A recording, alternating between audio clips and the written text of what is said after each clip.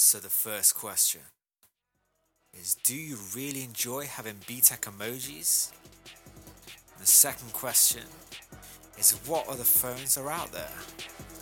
Welcome to the Dime Drop. What is up, my guys? Welcome to Season 1, Episode 6 of the Dime Drop Podcast. So thanks for joining me. I actually did record this outside, but it was a bit chilly, so my voice is a bit shit again. That's a lame excuse, but it is what it is. We brought it back in here, and there was a bit of noise going outside. So I didn't get the clearest vocals. Let's just get straight to it, man. First question is, do you enjoy having BTEC emojis? So what I'm referring to here is the emojis that you get different from Android phones and from iOS phones. This is the first sort of episode we're doing on tech. I'm a massive lover of tech, to be honest, and I just wanted to delve into something that I think we all have in our daily lives. I just want to sort of maybe just touch upon the differences between sort of having an Android and an iPhone, really, as those are the two main sort of operating systems out there. So firstly, I just wanted to say that I personally have an iPhone. I've had an iPhone since 2007. Yeah, since the first one, 2007. To be honest, never even crossed my mind to get an Android. And before that, I don't think I actually owned an Apple product. Oh no, I had like an iPod Shuffle. So I wasn't like an Apple fanboy at that point. I was like, yo, this is cool, let me get it, let's see what I want. Even when people were getting Blackberries, I was like, yeah, nah, I'm sticking to my iPhone, man. I used to update quite often, I think, at the start.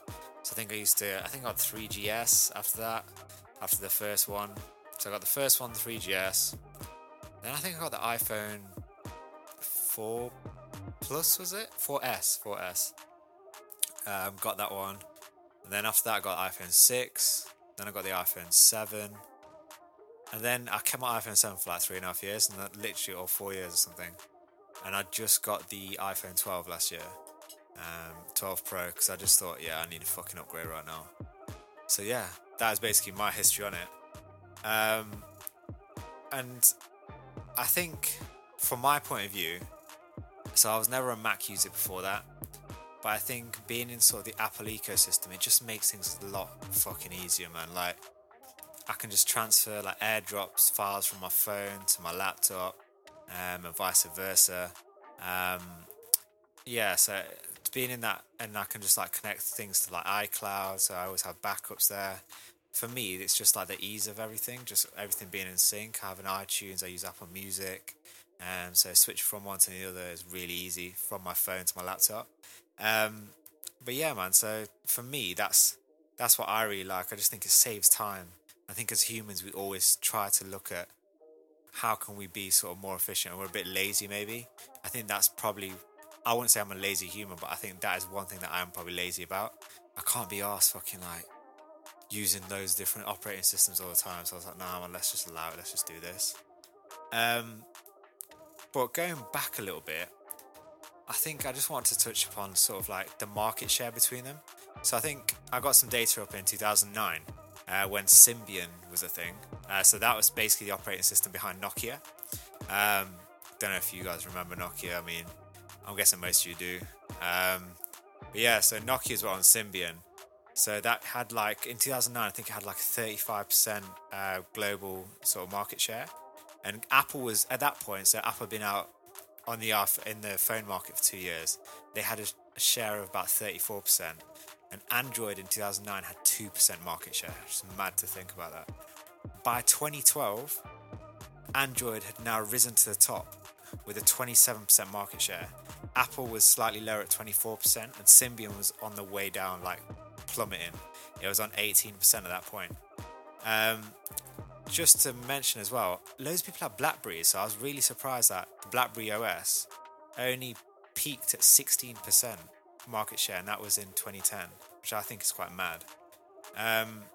From 2013 onwards, basically Android just kept growing and growing. And then in 2019, it reached its sort of peak of about 75% market share. but Apple recently have had a bit of a surge back in 2021. It's gone to like 27%, and Android's gone down to 72%. So one thing I really want to talk about is, why is Apple actually coming back in this, when Android have sort of dominated for the majority of the 2010s? So I did a bit of research on sort of different people who recently have actually started switching back to Apple from Android after having like 5-6 years on Android. And a lot of them, some of like the main things that were mentioned was, one was updates. So if anyone's got an iPhone, you know you have to do these annoying updates.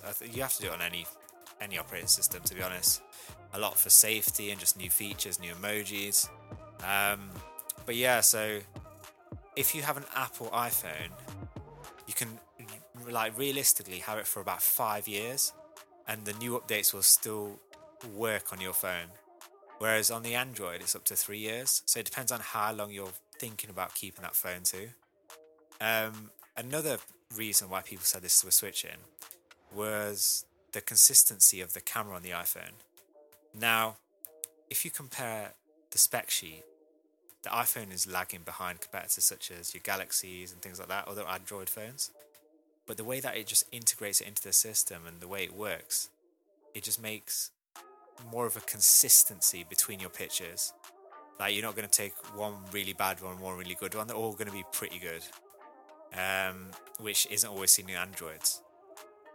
Another thing is the battery. So usually batteries have always been shit on iPhones, but because the way that it's integrated into Apple, because Apple produced the hardware and the software, recently their batteries, although they've not been the biggest, have actually been a lot more efficient. So like the latest one that I've got, for instance, I can sometimes, like, if I'm working, I don't have to charge it throughout the whole day, which for my iPhone 7, I remember, oh my god, I had to, by the end I was charging like 2-3 times a day, because it was just mental, the battery on that.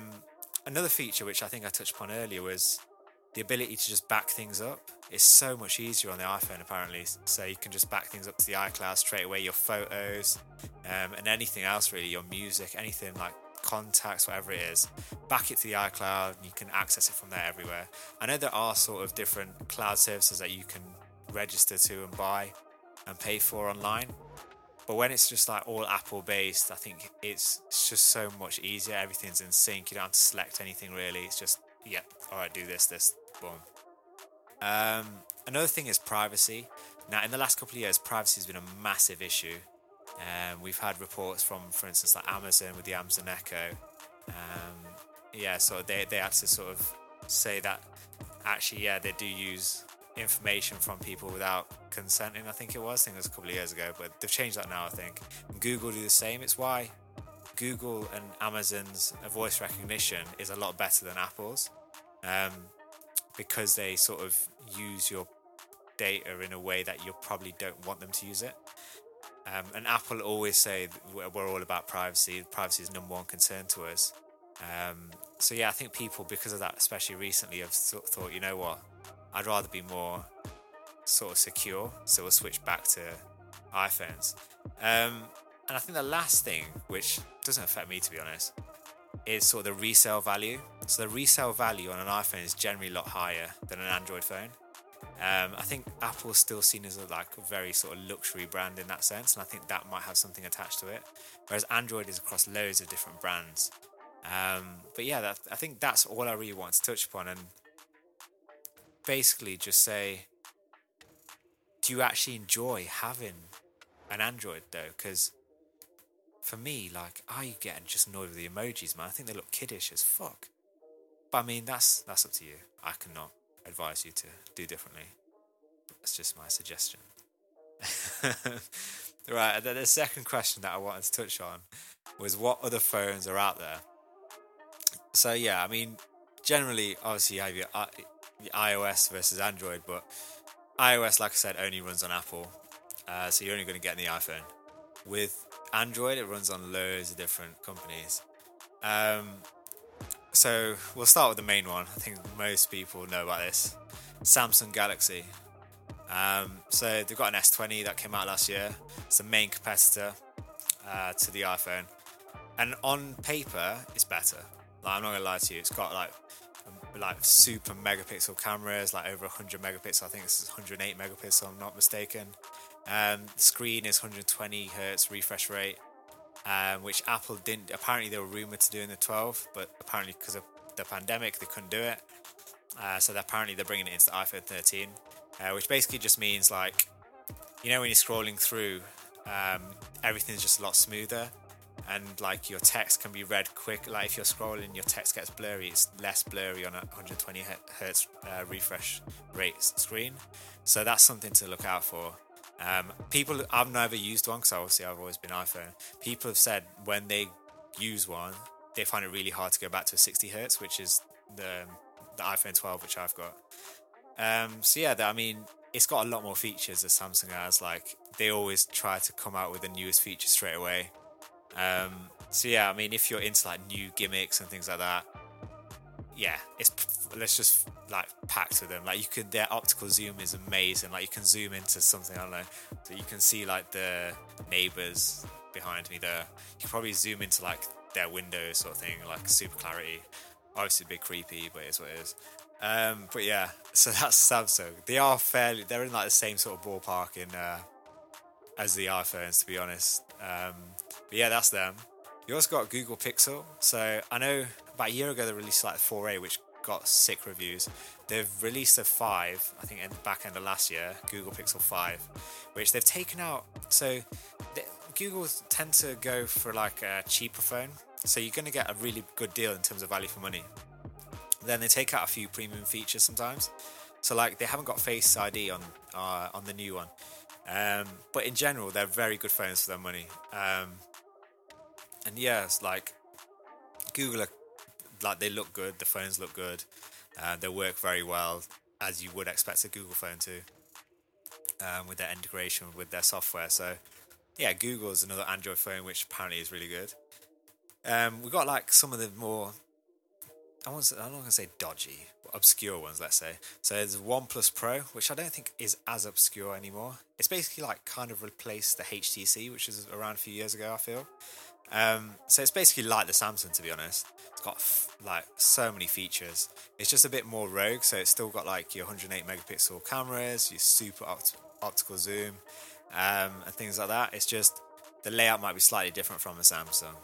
The price point is pretty much the same, and it's like proper that flagship sort of feel.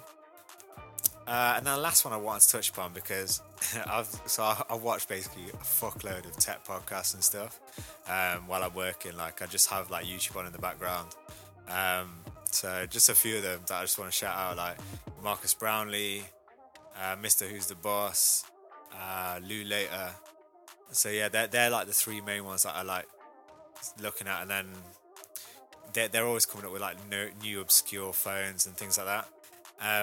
So this one has got highly rated from all of them. So Xiaomi Mi 11.